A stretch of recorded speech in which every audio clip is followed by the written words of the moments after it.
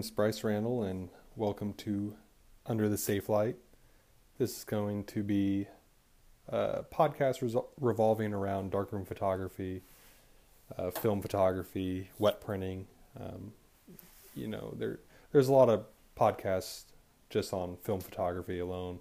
I want this to be more or less talking about wet printing and what do you do with your negatives, after you develop them. This episode, I'm going to kind of give you a little bit of background information on myself and move on into some darkroom equipment and what you need to get a darkroom started. We'll talk about chemicals and enlargers and trays and stuff like that.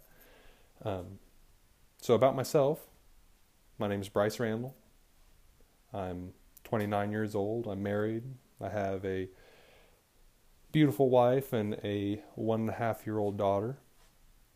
So they keep me busy quite a lot, and I wouldn't have it any other way.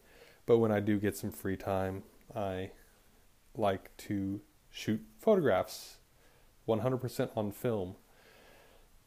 I pretty much don't use digital for anything anymore unless I'm getting paid for weddings or portraits on the side. My full-time gig, I run a HP Indigo press for a school portrait studio, so I'm in volume photographic production. It's amazing to see a printer print 180 8x10s a minute, but I do that as a career. So when I come home, I like to slow it down and work in the darkroom, be very meticulous with what I do, and just enjoy the process. I graduated college in 2012 with a BFA in photography, or as a BFA in art with an emphasis in photography. And pretty much I've been striving since then to be able to set up my own darkroom. My wife and I, we finally got settled down into a house that we're going to be at for quite some time. So I took this opportunity to build a darkroom in my garage. And my lovely wife helped me do it. So what I ended up with was a 8-foot by 15-foot room. We walled in with 2x4s and plywood, 2 walls. I would be lying to you if I said it was light tight 100%, but I find that it is light tight enough, which is important for you guys to remember as well. I work off the principle that light is directional. So as long as I don't have light shining directly on my paper, I find that it doesn't really affect what I'm doing.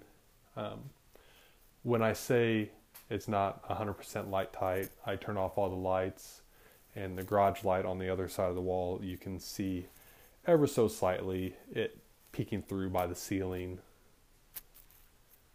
I'll turn the light off sometimes, but in the daylight, the garage isn't light tight either. So it's one of those battles. You can spend all your time trying to fix that, or you can print.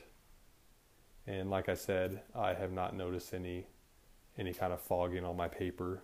I've done several tests with that and never experienced any issues. So don't get hung up on that kind of thing. If your room is easier to make light tight, then by all means go for it. But so we got the room set up, got all my stuff moved in. I grew up with parents that went to garage sales and antiquing and stuff, and they're collectors, and it's kind of in my blood to always be looking for good deals. So I browse Craigslist, I browse Facebook Marketplace, Facebook groups. I'm always looking for that deal that just can't be passed up. And that line of thinking is how I've built my darkroom for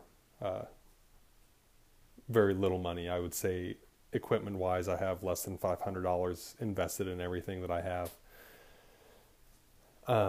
My first enlarger I got straight out of college for $100.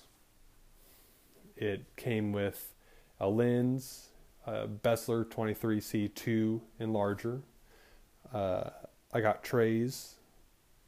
I got a safe light with it. I did not get an easel, and I didn't get a timer. I think I got an easel for Christmas one year. It was a little 8x10 4-in-1. And the timer, I actually rigged the enlarger up to a surge protector, and I found a darkroom app in the app store that was, it made your phone screen red, and it was pretty much a stopwatch that was safe for black and white paper. So I would, set it to 10 seconds. I would turn on the surge protector, hit the stopwatch, and then when the timer was done, I would turn off the surge protector. It was not very exact, but it worked. And you can make some pretty good prints that way. If you guys have ever tried to look at like the Gralab or the Graylab, however you pronounce it, timers on eBay, you can see they hold their value pretty well. I ended up with one off Craigslist I found for $15. It's very easy to find people that don't realize that, they just think this film photography stuff is junk, that, no one shoots it anymore. So they're very willing to just get rid of it. So that Bessler 23C2, it got me by for quite some time. I love that enlarger. It's very, very good at what it does. And then eventually I started getting into 4x5 photography. I had bought a monorail camera as an experiment. I actually used one in college, and I hated tray developing so much, so I never really got into it. But I like to print large, so I revisited large format photography, and I've since fell in love with it. So with that 4x5 camera that I had absolutely no way to do anything with the negatives. This was before I learned how to scan 4x5 negatives on my Canon CanoScan 9000, and I didn't have an enlarger capable of enlarging it. I didn't want to make contact prints. I said I like to print large, so 4x5 contact prints weren't going to do it for me. So it sat in a tub for a while until one day I found a fella on Craigslist that was posting a Saunders LPL DM 4500 4x5 enlarger. And I called him, I want to say probably 30 minutes after he posted it. It was very good timing.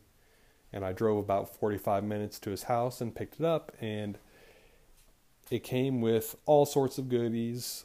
I got a 2-blade easel. It came with its own timer. He gave me some old paper, trays, bottles, you name it. I could tell this guy had printed in the darkroom way back when, and he just, from what he told me, he just hadn't used this very much lately, and he was ready to get rid of it.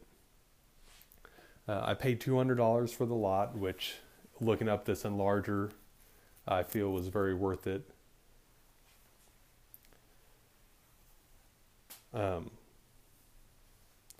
And it gave me a reason to shoot 4x5 again. Now, after that, I think it was, I want to say, probably November of 2017, I was browsing the Traditional Film Photography Facebook page, and I noticed a fella posted an estate sale that he was at with all sorts of darkroom equipment. And I thought, man, I never get that lucky.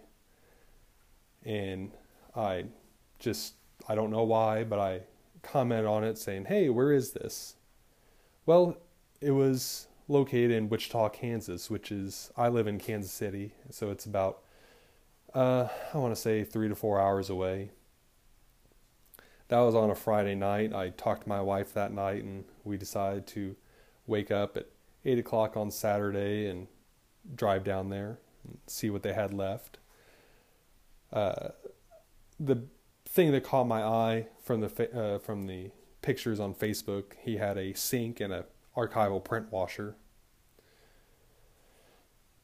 So we drove down there, and I picked up a very large darkroom sink for $50, and everything else was 50% off. So I got a archival 16 by 20 print washer for $15. I got 2 4-bladed easels up to 20 by 24 for $9 a piece. I got several screens that the lady just gave me for free, and pretty much I loaded my truck down with darkroom equipment and came back, and I had got all this stuff for $100. And that's pretty much the story of how I acquired all of my equipment. Perseverance. This didn't happen overnight. I've this is probably about 5 years of browsing Craigslist and Facebook. And it kind of all just falls into place. So what I do mostly is I print mostly 11 by 14s. My favorite little easel for 11 by 14s is actually not even my 4-bladed easel. It's called a Speed Easy EL, or a Speed Easy easel. I think that's actually the brand. I'm looking at the tag right now. But it's a very ugly bright yellow metal easel. It's got 2 grooves on either side that you can slide the paper in, and it holds it flat. It works better with RC paper than it does fiber paper that has a natural curl to it. But it gives very even borders all the way around every time. And when I'm enlarging something not square, that's what I use. When I'm enlarging a 6 by 6 negative, I do use a 4-bladed easel to make a 10 by 10 print. So what I use for a safe light, I used to have a little dome, one of those little dome safe lights that uses a 15-watt bulb and goes through a filter. I actually found that it's not very safe. So I don't know if the filter was just faded or what, but I used the backside of a CD as a prism, and you can look at the reflection of your safe light into the CD, and if you see anything besides red, or in this case amber, like if you see any blue or green, well, that's hitting your paper, and blue and green light is not safe. You only want red. And I found out that these filter, or the safe lights that I were using, really weren't that safe, and they were very dim. I used to hate working in the dark room because it was so damn dark. Ironic, I know, but it was very depressing for me to work down there for more than an hour or two at a time. I can go on and on about the magic of seeing print show up in front of you, but sitting in a dark room for that long just was not fun. So I found a thread on one of the Facebook groups that I'm a part of, discussing LED lights for the dark room, different brands that work, different brands that don't. And the original brand that I wanted to get was only available in Australia, and I couldn't find a good replacement on Amazon. and I did some further Googling, and I found a guy that bought a commercial electric 8-foot LED color changing flex ribbon light kit from Home Depot. So I went out and I bought this LED light from Home Depot it was under $50. And hell, you can read a magazine easily under this safe light at the brightest setting. It's wonderful. It's the best $50 investment towards my darkroom I've ever made. It comes with a remote with various settings: white light, blue light, green light, and red light. It's got 12 different settings in between. You can dim it, you can brighten it, you can flash, you can strobe, you can fade. You can have a party in your darkroom if you really wanted to. Myself, I just use the red setting. The red setting I found is 100% safe for the Ilford multigrade Pearl RC paper that I use. I used, how do you know it was 100% safe, you might ask? I used the Kodak or the Ilford Safe Light testing method. Look those up. There's very detailed instructions online, and I highly recommend that you do that. Just throwing a coin on your paper and letting it sit out for 5 minutes, doesn't do the trick. I would suggest highly that you follow the method laid out by Kodak or Ilford for testing your safe light. I followed this method, and the LED light that I have chosen was 100% safe. So I've been using this with great success. So let's talk chemicals real quick. When I first started, I bought 2 little jugs of, I bought 1 jug of Ilford Warm Tone. It was just 1 liter. And then I bought 1 liter of the Kodafix by Kodak. I bought that because I wasn't sure how serious I was going to get into darkroom printing. I didn't want it to be one of those things that I, got and then had to store if I wasn't able to use it all in a timely fashion. Well, I burned through those, and I didn't want to buy any more because they were kind of expensive. And I was wasting a lot of paper at the time because, quite honestly, I'm a little rusty, and I was trying to figure out my style of darkroom printing and what I like. So I went over to Freestyle Photographic and ordered online their Arista paper developer and universal fixer. Very, very good for the price. Both mix 1 part stock or 1 part chemical concentrate to 9 parts water.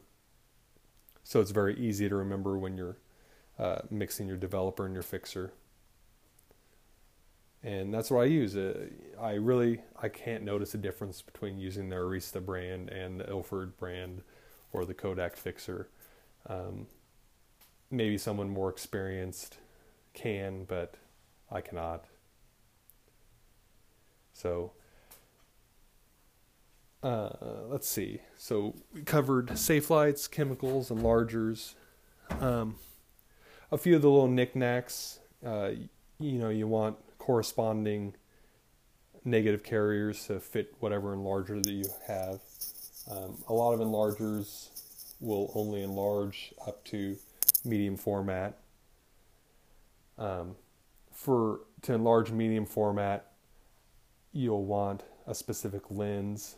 I want to say each format has a corresponding lens, like say 6x9, you might want a 90 millimeter lens. 6x7, I want to say like 75 millimeter. 6x6.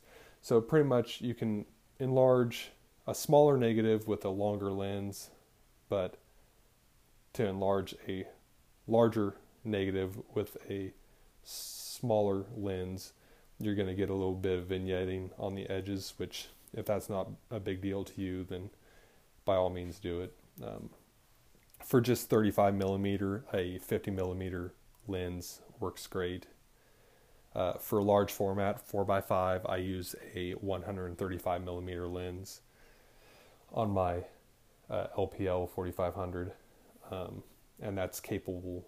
This enlarger allows me to go all the way up to 16 by 20 prints on 4x5 like that. For contrast filters, when I was just using my Bessler black and white enlarger, I was using the Ilford multigrade filters. They're very handy, very easy to use. They come in steps, so 0, 0, 0, half, 1, 1.5, 2, all the way up to 5. Number 5 filter gives you maximum contrast, so white whites, black blacks with very little midtones. 0, 0 filter is going to give you all the midtones and very gray whites and very gray blacks.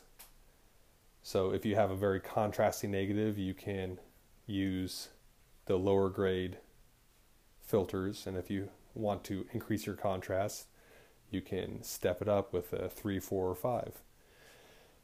I want to say most multi-grade, or variable contrast papers are naturally about a grade 2 contrast-wise.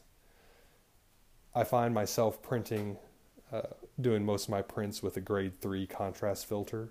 I find that we still get pleasing midtones, but it gives me that little punch in the blacks that I like.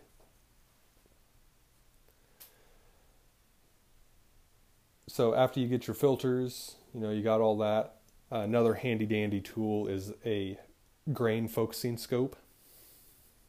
You don't have to spend a fortune on these. I got one from, again, Freestyle. That's where I get most of my stuff. It pretty much just looks like a little microscope, but it's got a eyepiece that looks into a mirror, and you put that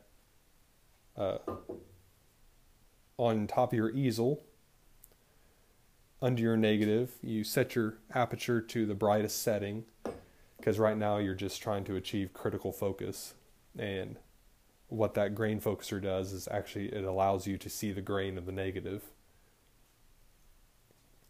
and you're going to be able to get your negative super sharp that way. It's not a necessity, but it comes in very handy. I'm trying to think. I want to say that covers pretty much a basic darkroom. A lot of this stuff you don't need. For the most basic setup, all you really need is an enlarger and your phone. That got me by for quite a while. Of course, you need trays, but you don't need necessarily photographic specific trays. You can use plastic tubs or something, Generally, when I'm working, I have a tray for developer, I have a tray for stop bath, I have a tray for fixer, and then I have a 4th tray for a holding bath until I'm done with the printing session. Then I can take it over to the sink and wash everything and all the prints. I hang all my prints to dry.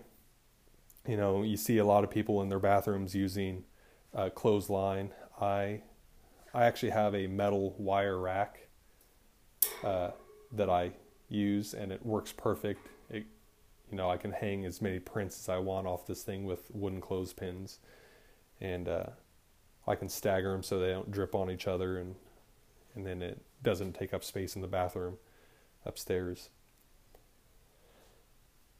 For a stop bath, I just use water. And I know a lot of people are probably cringing right now. Eventually I'm going to get stop bath, but I just haven't. I have prints that are 15 years old, back from high school, that still look fine from a water stop bath. If you replace the water frequently, especially during longer printing sessions. It works better. Same thing with your holding bath. It'll get contaminated with fixer over time, so you want to replace the water in it so your prints aren't just sitting there fixing for an hour or two.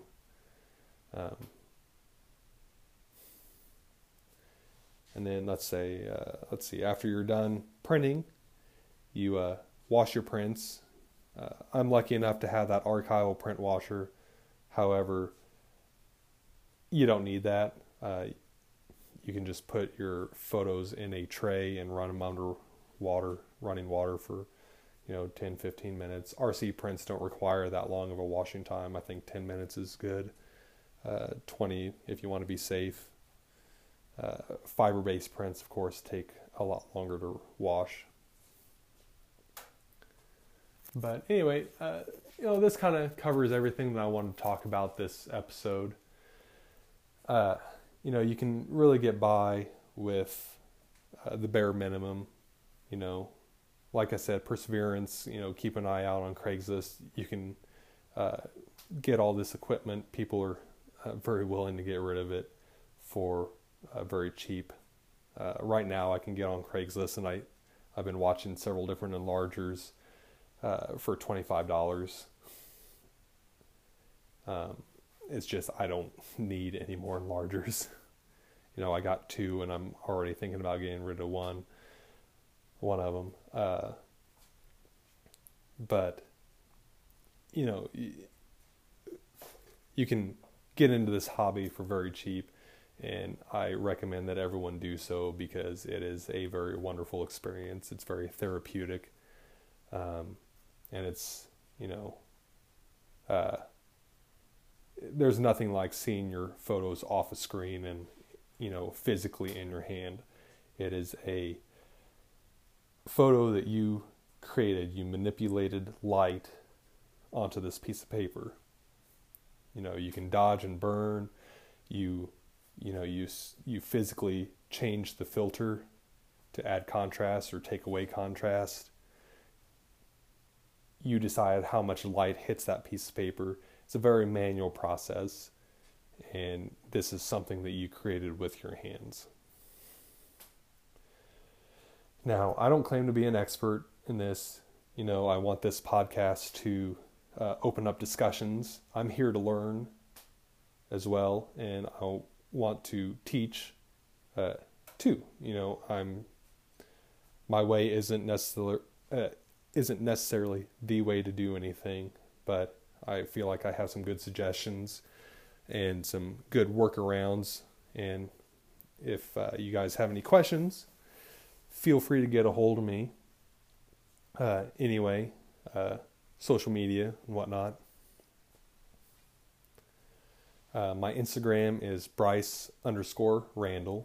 That's BRYCE_RANDOL. That is probably the best way to communicate with me. Direct message me, comment on one of my photos, whatever. If you have any questions, if you have any topics you want covered in future episodes, let me know, and I'll see what I can do. Until then, thanks for listening. I'm going to wrap up this show now and go to bed. I feel like I've rambled for 30 minutes now. You guys are probably tired of listening to me. So hope I didn't put you to sleep, and hope you enjoy. See you guys on the next episode. Bye.